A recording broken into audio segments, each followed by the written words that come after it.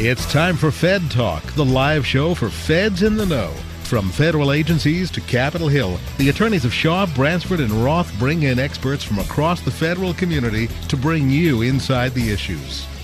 Fed Talk is meant to provide general information about legal issues. However, the views expressed in this program are not intended to provide legal counseling. Listeners are cautioned not to rely upon any statements made in resolving legal issues they may face, but instead to consult with their own attorney about specific situations. Attorneys are not engaged in providing legal services while appearing on the program and are not responsible in any manner for the consequences that may stem directly or indirectly from reliance on any statement made during this program. Good morning and welcome to Fed Talk. I'm your host, Jason Breifel. I'm here today with Neil Miller of Ultra High Materials. She also served in the Department of Energy as the Undersecretary for Energy and Nuclear Security, the COO of the Department of Energy, as well as roles at the Office of Management and Budget. Also in the studio with me is Bill Valdez, the president of the Senior Executives Association, who also held many executive roles at the DOE. Joining us by phone are Chris Edwards. He is the Director of Tax Policy Studies at the Cato Institute and the editor of the downsizinggovernment.org website, as well as Ron Sanders, Senior Vice President and Fellow at Booz Allen Hamilton. We'll be joined in the second half of the program by Rachel Gessler of the Heritage Foundation. And today what we'll be talking about are the new administration, changes that are coming to the federal workforce, the federal government. In the first half of the program, talking about the budgetary side of that equation and those conversations. And the second half of the program, talking about the personnel side of the equations and how the people who are working at government agencies will effectuate these proposed and potential changes to the budgetary situation for the government. First of all, I'd just like to welcome all of the guests and thank you all for joining us today. Really appreciate it. Thank you. Thanks, Jason. And I'd like to start by going to Chris to provide some perspective on what we may see out of this new administration and the new Congress in terms of budgetary priorities. And there's been reports in the media that the administration appears to be embracing many elements of a Heritage Foundation, a Blueprint for Reform report, and I know that you've written heavily about these types of topics in terms of how to restructure the government's priorities on the budget side. Well, the broad picture, as I'm sure a lot of your listeners know, is the new president has some very ambitious budgetary plans. He has a very large tax cut he's trying to tee up in Congress, and Republicans in Congress are very eager to do a big tax cut early on. There's a lot of concern that the tax cut would lose the government a lot of money and push up deficits greatly, and because the Republicans are not as interested, it seems, in cutting spending, or at least they don't have as much of a detailed plan on cutting spending as they do on the tax side. Incoming President Trump also has plans to increase defense spending. He's talked about $1 trillion infrastructure plan. So, Trump's numbers so far don't really add up. It's true that his new budget director, or at least it looks like the likely budget director, Mike Mulvaney, is very much a fiscal conservative. But there are other members, it looks of the new administration that aren't so eager to cut spending, and a good example of this is the new Secretary of Energy, Rick Perry. In his confirmation hearing, I guess last week, he showed absolutely no interest in cutting anything in the Department of Energy. And yet other new members of the administration are talking about cutting some elements of the Department of Energy. So I think there's going to be a lot of internal struggles in the new administration. I hope that the new administration, if they cut taxes, they match it with spending reforms. We know, of course, that the biggest problem with the federal budget is the growth in entitlement spending in coming years. President Trump has generally not talked about reforming entitlement programs. So there's a lot of tensions here that it'll be very interesting to see how this plays out in coming months. Thanks, Chris, for helping set the stage for us on that. And I think it will be interesting how those trade-offs are pursued and discussed. Would like to go to Neil and talk about, at both the OMB level and then at the agency level, as these priorities and budget levels are being set, what kind of conversations are going on? How are folks discussing this and working through this? I think that certainly at OMB, they will start by running scenarios of what happens when you cut at some percentage and another percentage on top of that and probably another percentage on top of that, so that they can begin to give a full picture to the White House about specific programs and what happens to them under different budget scenarios. So if, for example, they're asking for a 5% cut across, they want to know specifically what's going to break, and the same at any other percentage points. And I suspect because people are trying to be bold typically at the beginning of administration, they may be looking at things as high as a 20% cut. I think they are probably also looking to see if they can hit the ground running by taking some piece of the rest of fiscal 17. So they're probably running some scenarios. What happens if we hold back or we take a less once the budgets are actually, or we're assuming that there will be appropriation bills passed in April, maybe it's an omnibus, passed in the April timeframe when the current CR runs out. They may be looking at taking a cut there and what begins to happen and what kind of an impact do you have. And then building off of that as the administration starts to build that 18 budget, which they have to be doing right now, where will they be jumping off from? So I think OMB is looking at that. And from the agency perspective, they're going to run the same scenarios. Certainly they're going to run scenarios that OMB asked them to do. But I suspect internally they are already looking at what are the impacts on different programs at different scenarios.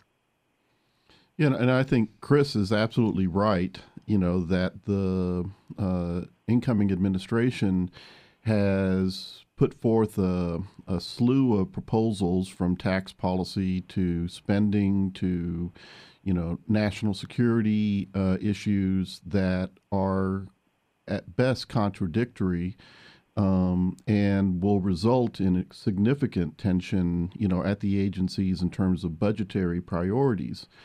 It's the role of the career civil service at the agencies to help the administration puzzle this out.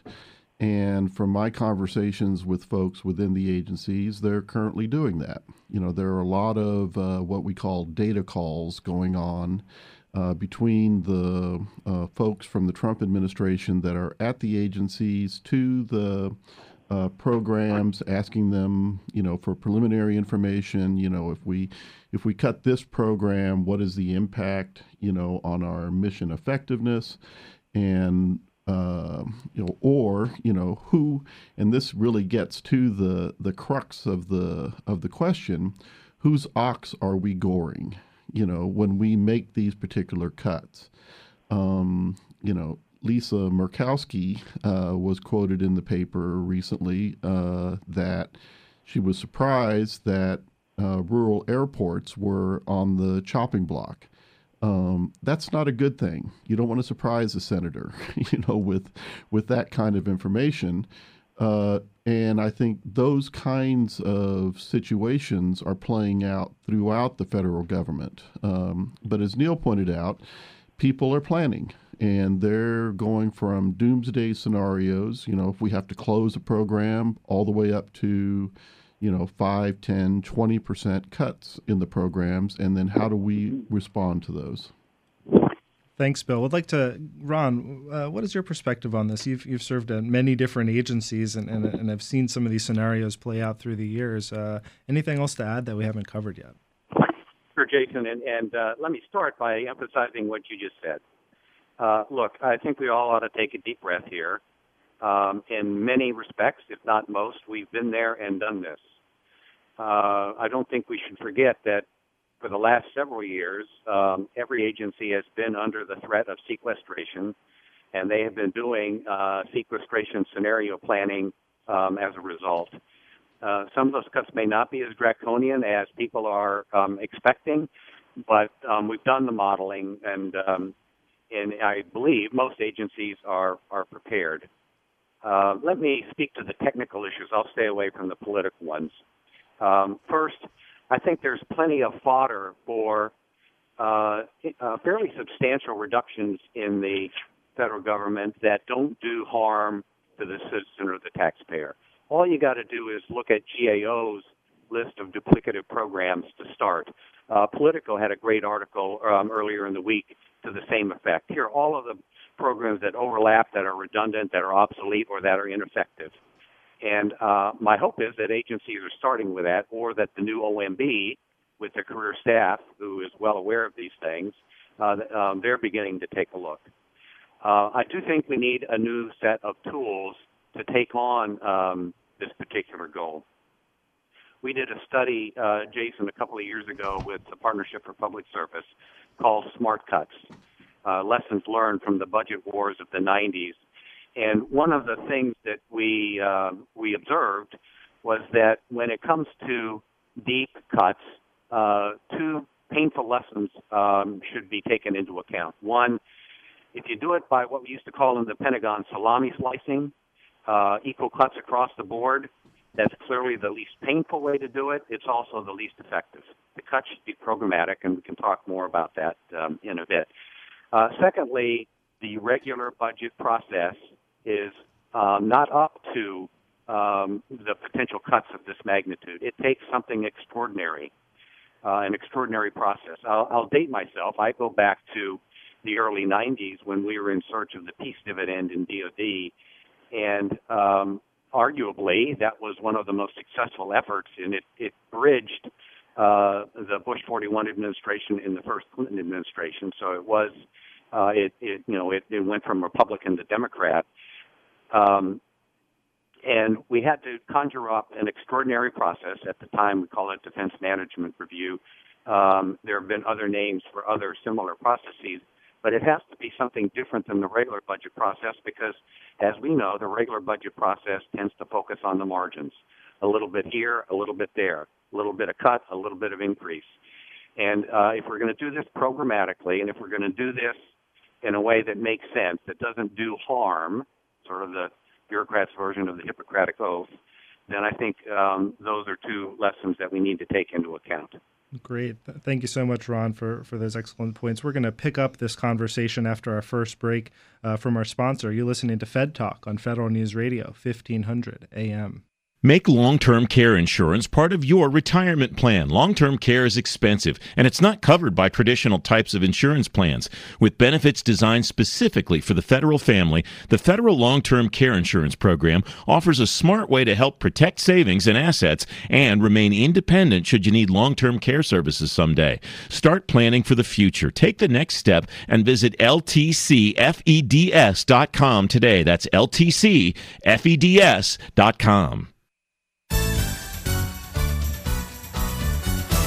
Welcome back to Fed Talk on Federal News Radio, 1500 AM.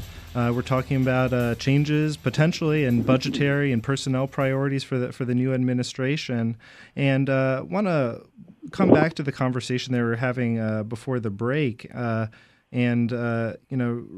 Sanders from Booz Allen Hamilton mentioned that the Government Accountability Office does identify areas of duplication, overlap, high-risk programs and other things that are out there that are potential targets for improving the efficiency of the government. And Chris Edwards from the Cato Institute, interested in your thoughts on how informative those types of reports have been to your work as you've explored this concept of downsizing government and effective spending. Well, the GAO reports and IG reports on federal departments have been are crucial, and I strongly support beefing up the IGs and beefing up GAO capabilities to churn out these reports on government duplication and the like. Of course, Congress often does not act on GAO recommendations, and I sure wish there were more oversight hearings in Congress taking these GAO reports seriously and actually trying to enact some of the reforms That said, I agree with some of your other guests that there are areas here that I do see some forward movement on. I'll give one of them is budget process reform. Someone mentioned that both the House and Senate budget committees have chairmen very interested in major budget process reform. It's clear the trains are not running on time now. We need a more rational budget process on Capitol Hill. Another area where I think there could well be reforms is on Pentagon reforms. We had a big Washington Post expose a couple months ago about the huge amount of overhead in the Pentagon. I think if Trump wants to a more effective defense and security forces, he's got to take on Pentagon reforms and cut out some of the bureaucracy. A lot of your listeners may not realize that while the uniform military has shrunk substantially in size over the last decade or two, the civilian part of the Pentagon is enormous, and I think that there are some real reforms there.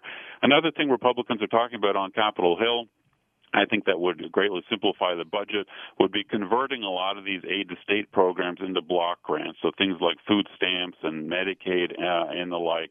I think if we converted these things to block grants, we'd give the states more flexibility. It would be a lot easier for the federal government to budget because with a fixed block grant going to the states, federal budget planners could look ahead and plan exactly for how big some of these entitlement programs are going to be in the budget.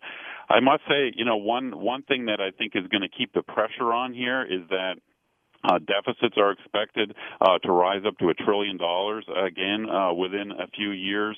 We're going to probably be in a rising interest rate environment, and the more that interest rates rise, the higher the interest costs for the federal government, the more it squeezes out other spending in the federal budget. So I think the pressure will be on here for the new administration and Congress to find savings wherever it can. Yeah, I'm interested for the thoughts of the panelists on how Congress and the administration will and can they work to bridge those gaps. As you mentioned, Chris, many of these areas have been identified for some time, but haven't always necessarily been acted on. Neil? So I think that it's an interesting thing to consider. What are the goals? Is it to come up with money by cutting programs? To come up with money? Is it to have the federal government run better than it does right now and do it that way by cutting money, eliminating programs? In my experience, you can get people's attention when you cut a budget. It's an old saw I learned in my first go around at OMB when I was at the beginning of my career. You get their attention, but it's not really a way to manage anything. You're not going to get better performance simply by cutting a budget. And by the same token, you don't necessarily get bad management because someone has a large budget. So I think it's important to understand what are the goals. You're not going to come up with enough to balance the budget by cutting out the non-defense discretionary budget. That's clear. That's ridiculous. It's a third of all of the spending. So you eliminate all of it, you're still not going to fix the problem. I think it's lots of people in the government who work there now would be thrilled to have it all run better. There are competing interests. There are competing interests when it comes to spending the money and how the money gets spent, and it knows no party. It crosses all lines, and it relates strongly to what people believe. People on the Hill, for example, believe are in their interest to have money spent in their states or in their districts. And it very often is at odds with good management. So I think, people have to understand first, what's the goal? Is it to have the government run better, or is it just to come up with some savings? I think one of the things we might be seeing here is an initial shock on the part of the Trump administration that government isn't a business, and that, in a business, the chief executive officer is able to make cuts where it's appropriate to introduce efficiencies on pretty much arbitrary, not arbitrary, but executive level basis. In the federal government, there are so many competing interests who have a stake in the budget that you really cannot try to do efficiencies and budget cutting through the annual budget process. And Ron Sanders is absolutely correct in that regard, that the annual budgets of the agencies really are plus minus 5-10%. And as Neil pointed out, the discretionary spending portion of that is just not going to help us solve the overall problem. So, you really have to take a long-term view on these things and develop the kinds of strategies that Ron talked about that will have a long-term impact, for the federal budget. Just one minor clarification about something Chris said. He mentioned that the civilian staff at the Department of Defense has gone up dramatically over the past few years, and that's actually, I don't think, correct. I think what we've seen is a dramatic increase in the size of the contracting and consulting workforce at the Department of Defense and other federal agencies. The actual size of the federal government has remained relatively the same since, the JFK years. And, with some fluctuations here and there. And if you look at it on a per capita basis, we're actually at the lowest percentage of federal employees to the nation's per capita than we've ever been. But Jason, let me connect some dots here before we break. Going back to something that Bill said as well as something that Neil said. First, look, we know that for the most part, feds want to see efficient and effective government, and they know where the duplication is. They know where the fat is. So I think one of the keys to success here moving forward is to engage and embrace them and not assume that they're going to hunker down. I think, as I said, if you can energize federal employees, they'll tell you what can and cannot be cut. I'll, again, date myself and speak for myself. What's frustrating, and I know it's frustrating to my former fellow feds, is that you can propose all you want, but as Bill and Neil pointed out, you have these entrenched interests that thwart and frustrate cuts that, frankly, everybody knows should be made. We went through this process in the early 90s with the first BRAC, and there have been several since, where Congress has to vote up or down, only because everybody knew that if you voted closure by closure, it would never happen. And many people have talked about a domestic program version of BRAC. I'm not going to advocate that one way or the other, but when it comes to tools and in developing an extraordinary process, something like that takes a hard programmatic look, identifies the duplication. I do think there's lots of ammunition there. Better to cut those things than to inadvertently cut muscle, and again hurt the production of goods and services to citizens. Great. Thank you, Ron. I want to circle back to Chris Edwards from the Cato Institute one last time, because I know you could only join us for half the program this morning, just to kind of offer some reflection on what your colleagues just said, and perhaps any closing thoughts before we move to our second break here. Yeah, I appreciate the clarification about the Pentagon civilian bureaucracy. Actually, I mean, to be a little more specific, if you look at the ratio of the civilian bureaucracy to the uniformed, it has gone up over the last decade. The chart on the Cato blog about that a month or so ago. So you're right, maybe the overall levels have gone down. They've contracted out more, but the ratio of the civilians to the uniformed has gone up. Your last commentator was absolutely right, too. I think that the Trump administration may not realize the depth of the parochial interest in Congress. I mean, just watching a number of the confirmation hearings, just recently the Ellen Chao, a couple weeks ago, the Ellen Chao confirmation hearing as Secretary of Transportation. It's remarkable some of the big national interests on the agenda here for transportation, and most of the senators ask the most parochial questions about particular small subsidies to their states rather than being concerned about, the overall national picture. And it really strikes me that a lot of these senators, members of Congress, are so small-minded and so parochial. I think they've got to get with the program here if we're going to reform the federal government and put aside some of their parochial interests and do some of these major reforms that have been talked about for a long time. Great. Thank you so much, Chris, for that perspective. Again, that was the last words you heard from Chris Edwards, the Director of Tax Policy Studies at the Cato Institute, and you can read more of his writing on downsizinggovernment.org. Really appreciate you joining the program this morning. We're going to move on to our second break. You'll be back to Fed Talk on Federal News Radio 1500 AM after a word from our sponsor. Make long-term care insurance part of your retirement plan. Long-term care is expensive, and it's not covered by traditional types of insurance plans. With benefits designed specifically for the federal family, the Federal Long-Term Care Insurance Program offers a smart way to help protect savings and assets and remain independent should you need long-term care services someday. Start planning for the future. Take the next step and visit ltcfeds.com today. That's ltcfeds.com. If you're a federal manager, you deal with a lot of information. Here's a tip on breaking through the noise. Join the Federal Managers Association to have a voice on Capitol Hill.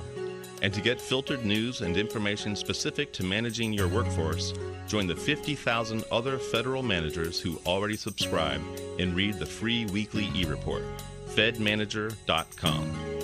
I'm Todd Wells, Executive Director of the Federal Managers Association, and I approve this message.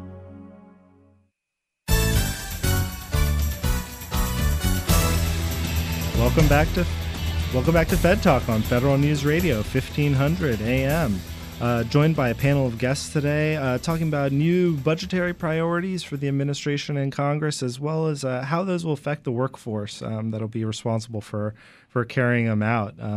Here in the studio with me is Bill Valdez, the president of the Senior Executives Association, Neil Miller of Ultra High Materials and former OMB and energy executive, as well as Ron Sanders of Booz Allen Hamilton via phone.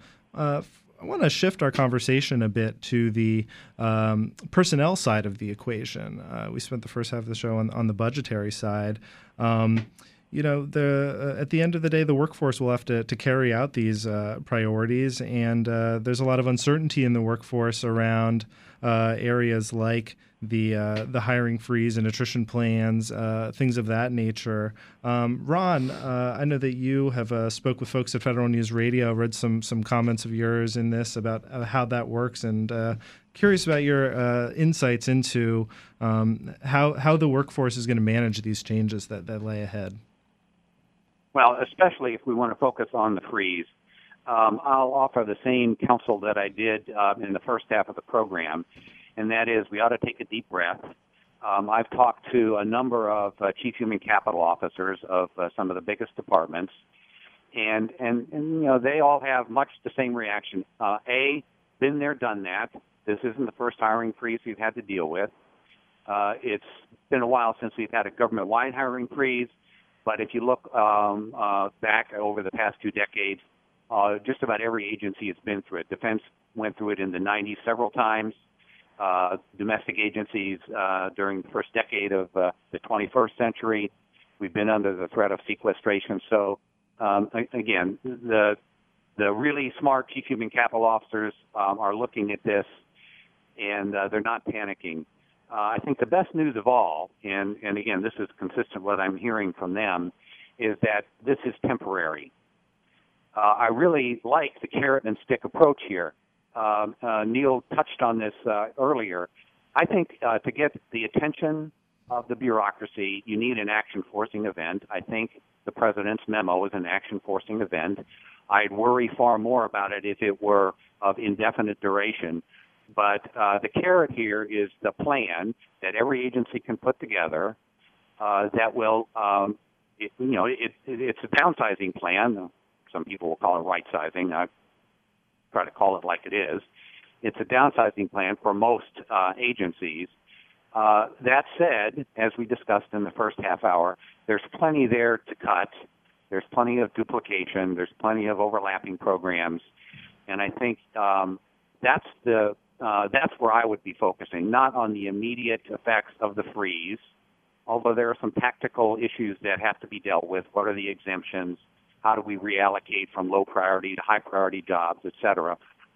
But again, many, if not most Chicos have been through some variation of this. I would be focusing my energies on the plan to put something cogent together so that provides for a glide path that reduces the inefficiencies, doesn't affect frontline mission, doesn't neglect support for that frontline mission. We can come back to that, but I think that's a key point. It's not just about cutting overhead, because eventually overhead affects frontline. And I'd get that plan approved as quickly as possible so that I'd get some relief to the freeze.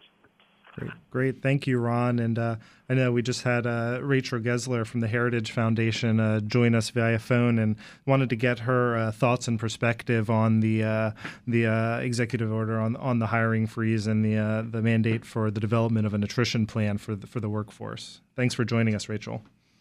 Thank you for having me, and I apologize if any of this is repetitive since I haven't been on for the first half here, but I think this is a good first step for the president to make. He talked about transforming the way that government works for the people so that it actually is serving them properly.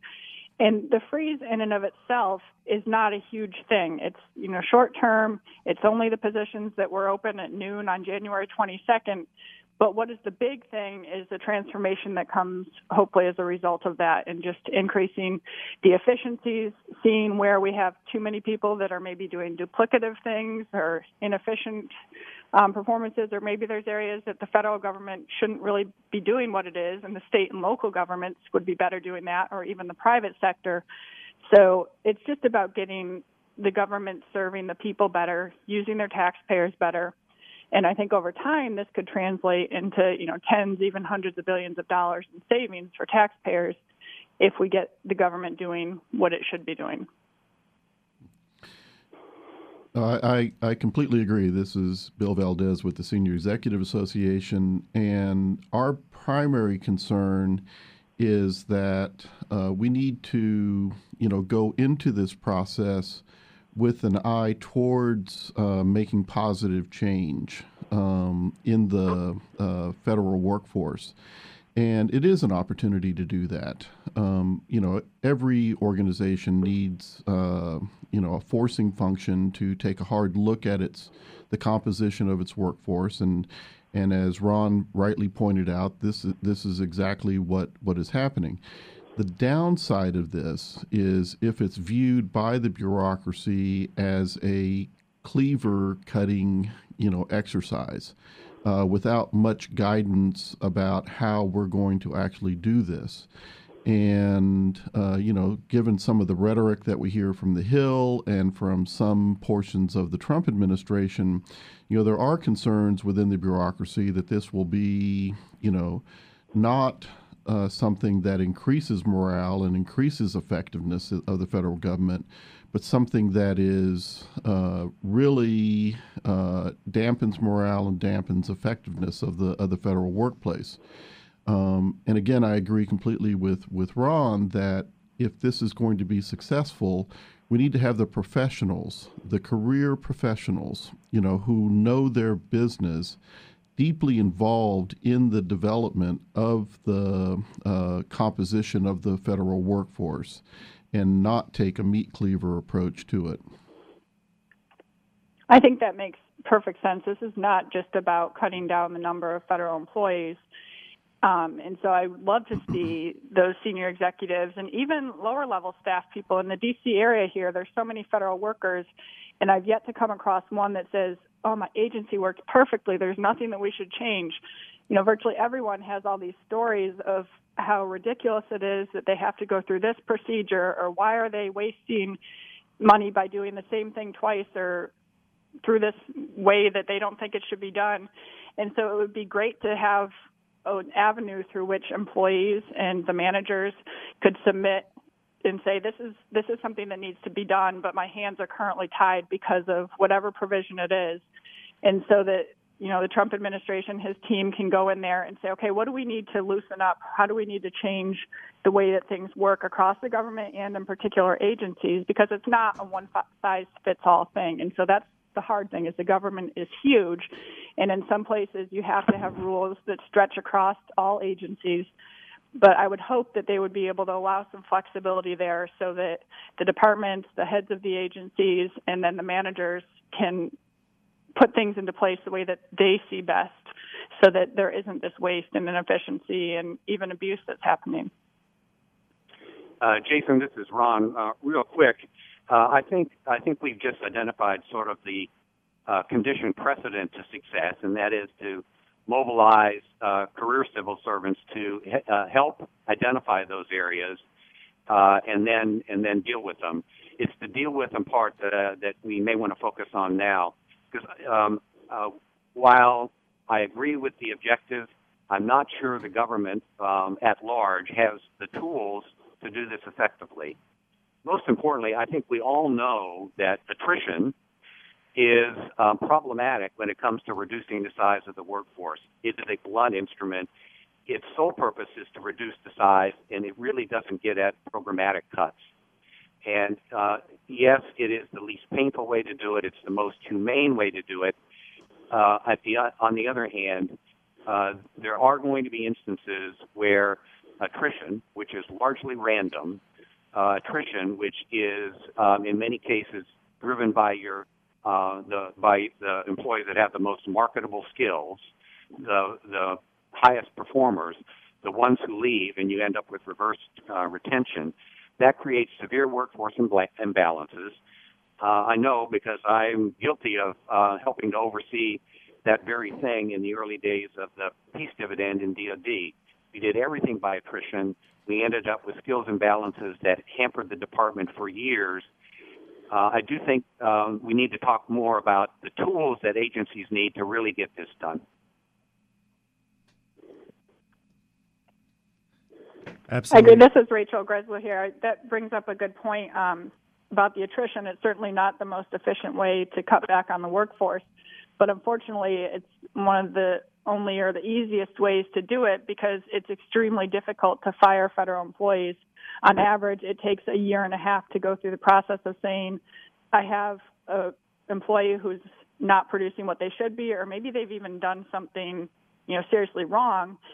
And it's so difficult to fire those employees. The procedures that the managers have to go through and all the documentations and the legal hoops that they have to jump through makes it so difficult that they give up on it. And you end up having employees there that probably aren't doing too much, and then the rest of the workforce has to take over and do their job. And so something that they should be looking at here is a way to change, the way that we hire and fire within the federal government to improve that and give managers a little more control. It's funny you should mention that because Congress has just given DOD two tools that I think if I were an agency chief human capital officer, I'd be asking for myself if I weren't in DOD. Tool number one, they finally increased the amount of the voluntary separation incentive payment. It's been $25,000 before taxes since fiscal 93. I know, I was there. It's never been indexed. And what was an enticing carrot in 93 is not so much in 2017. DOD is now allowed to up that to $40K. Still not a huge amount, but it's the kind of thing that would help departments sculpt their workforces to incent surplus skill areas with more effectiveness than they can now. The flip side of that, and I'll use the dreaded R word, RIF, Congress has allowed DOD to make performance the most relevant factor in reduction in force, to give it the most weight. And we haven't seen the implementing rules yet. It's not clear how either of those tools are going to be used. But both of them, I think, provide more the opportunity for more surgery here than just a blunt instrument of normal randomized attrition. So this is Neil Miller. In listening to this, one thing that strikes me is, first of all, I think the hiring freeze or a hiring freeze it always sounds good. It sounds like that's a first big step. But I'm not sure any of the issues that we've all been identifying as being a problem or problematic about the way the government functions are in any way, shape, or form affected by freezing hiring or planned hiring in the federal government.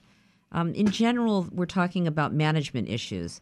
And I will say there was a discussion earlier that this would be great because now the federal managers who manage these programs should be encouraged to figure out how to run their programs better.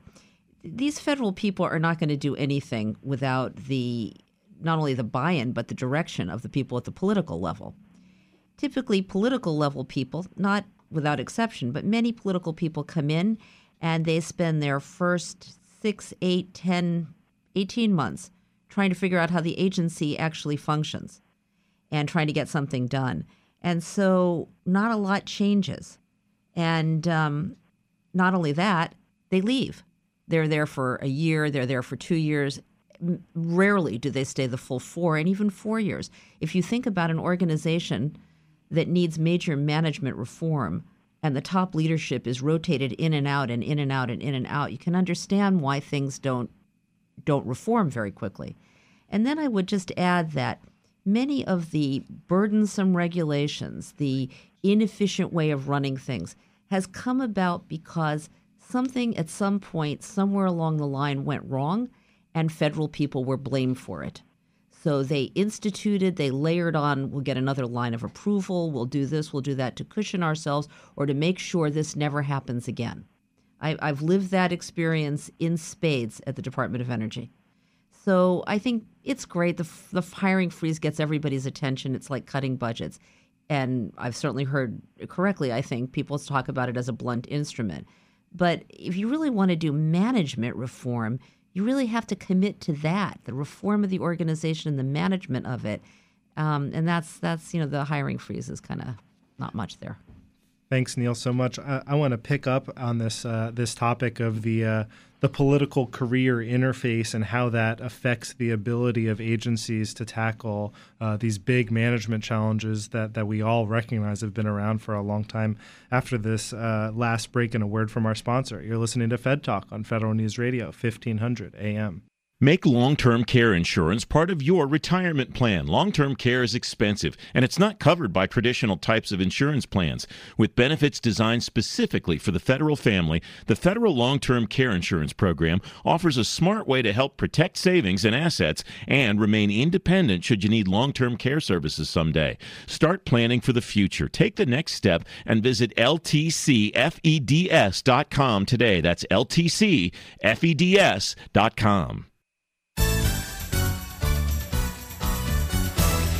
Welcome back to Fed Talk on Federal News Radio, 1500 AM. We're in the last segment of our program. And before the break, we hit on perhaps what is the most important topic in this whole conversation. You know, it's clear that change and reform are coming to the government, both on the budgetary side, mission priorities perhaps, but also on the personnel side. And at the end of the day, where the rubber meets the road is how politicals, both on the Hill, but inside agencies representing the administration and career civil servants interact will affect the ability to actually drive lasting change in the government. And Bill Valdez of the Senior Executives Association wanted to give you a chance to speak to that issue. Well, it is the right issue to focus on.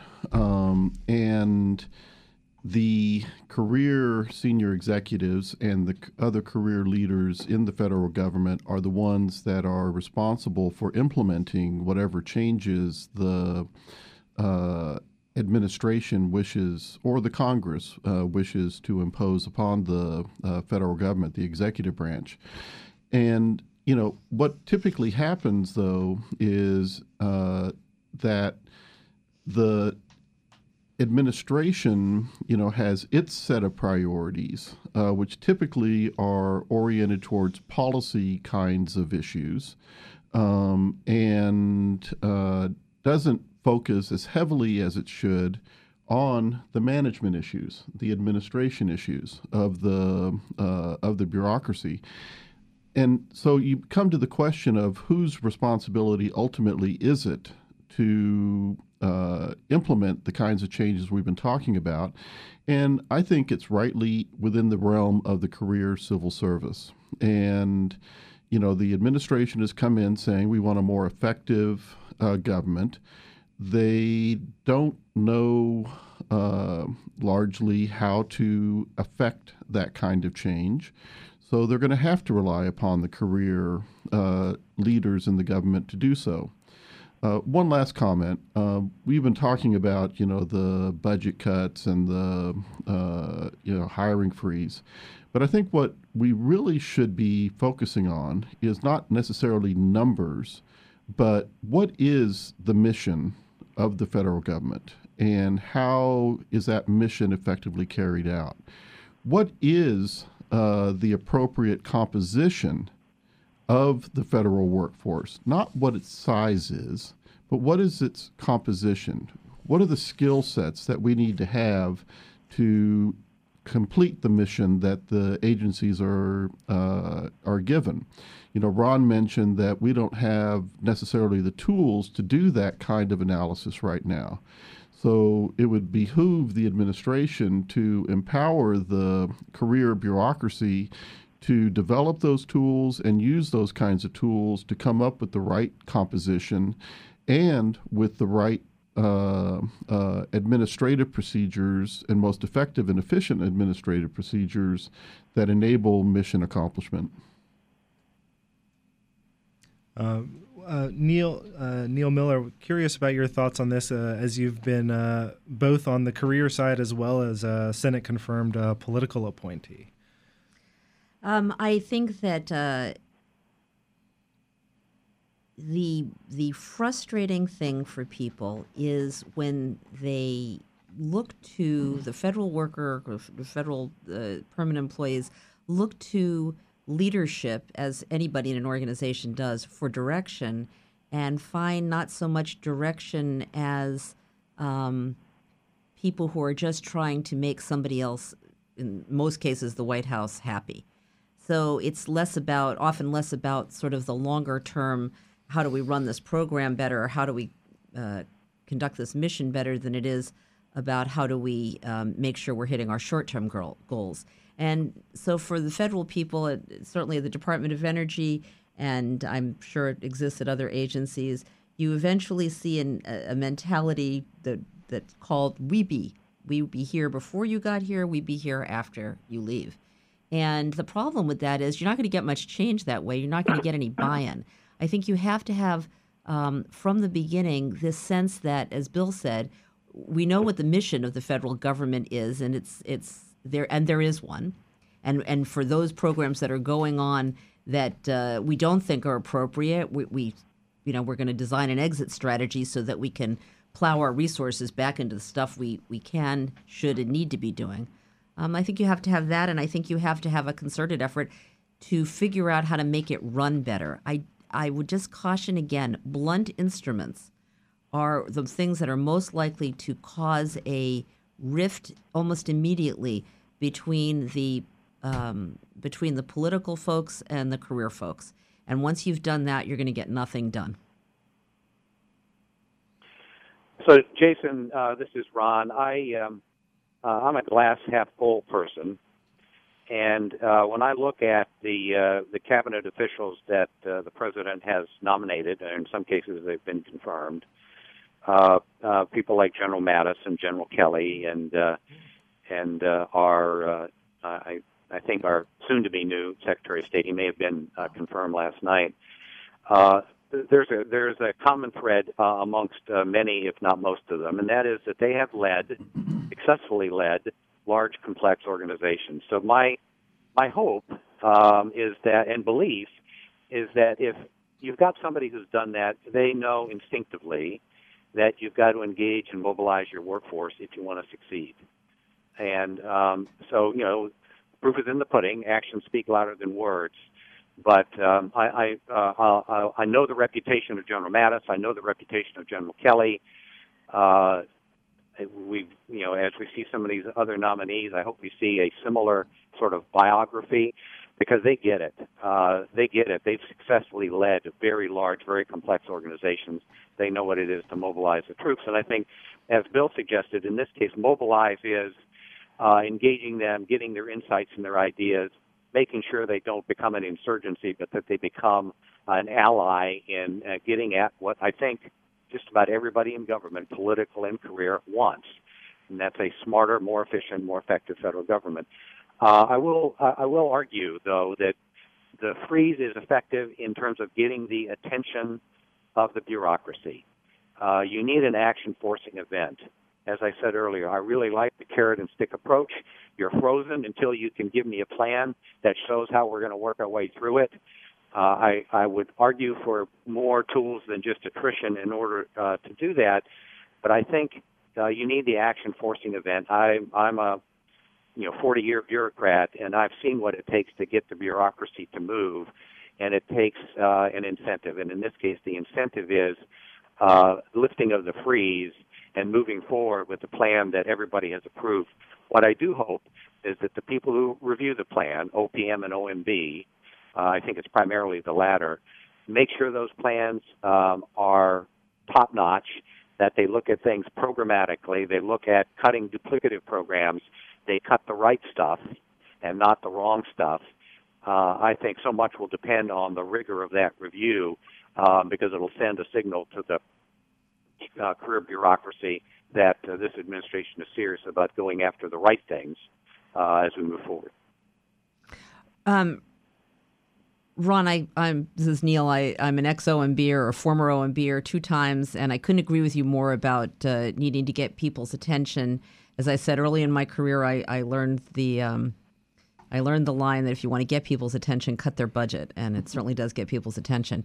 But as you point out, you have to be ready to follow through with something, and so I would add 2 things. And I like to think of myself as a glass half full person too, but I think it's great that we have a lot of admirable people nominated and starting to get confirmed as the heads of agencies.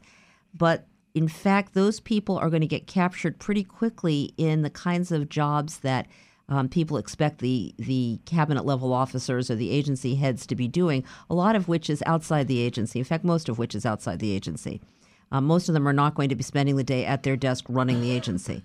The people who will be doing that and who will be effectively dealing constantly with the federal staff will be people at the assistant secretary and undersecretary level. And you know as well as I do, it's a rare thing for a secretary to be able to choose all those people herself or himself. So that's really where the reality is going to hit.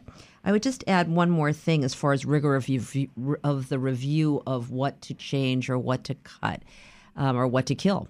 And that is getting us back to where we started, I think. And if this is not done in conjunction with people on Capitol Hill, then there will be lots of great proposals to reform the bureaucracy that will die a death many times over, because it turns out you cut the thing that someone is the head of the congressional caucus on, or the plane that is manufactured in 4 key people's districts or whatever. So it's more than just on one side, although it really feels good to write a good plan. It's absolutely critical that be done hand in hand with people on the Hill. Thank you, Neil. Rachel Gessler, do we still have you on the line? Wanted to get last thoughts from you before we close out the program in about a minute here. I just wanted to bring up here that one way, maybe you discussed it earlier, but in transforming the federal workforce, something that would be a big tool moving forward is the way that we compensate federal employees. And so there are lots of studies that say on average federal employees receive, anywhere from 15 to 50% higher compensation, but a lot of that compensation isn't in their salary that they're getting. And so a lot of it is tied up in retirement benefits, other things that younger generations don't value as much as they're just entering the workforce. And so I think if we can look at the way that we compensate the federal employees and give some more room there to maybe get rid of some of those defined benefit pensions that we're doing. Federal employees on average get 18% of their pay in a retirement plan. That's not as valuable to a 22-year-old just coming out of college as a higher paycheck would be. And so if we can try and compensate federal employees more like they are in the private sector, we can compete more with them and we can attract more talented employees to the federal government. And I think that would do a lot to transforming the way that the government works for the people. Thanks, Rachel. I know that that's going to certainly be a hot topic for conversation on the Hill as these conversations move forward. That's all the time we have for Fed Talk this morning. I'd like to thank all of our guests. The Fed Talk is brought to you by the federal employment law firm of Shaw, Bransford & Roth. Have a great Friday.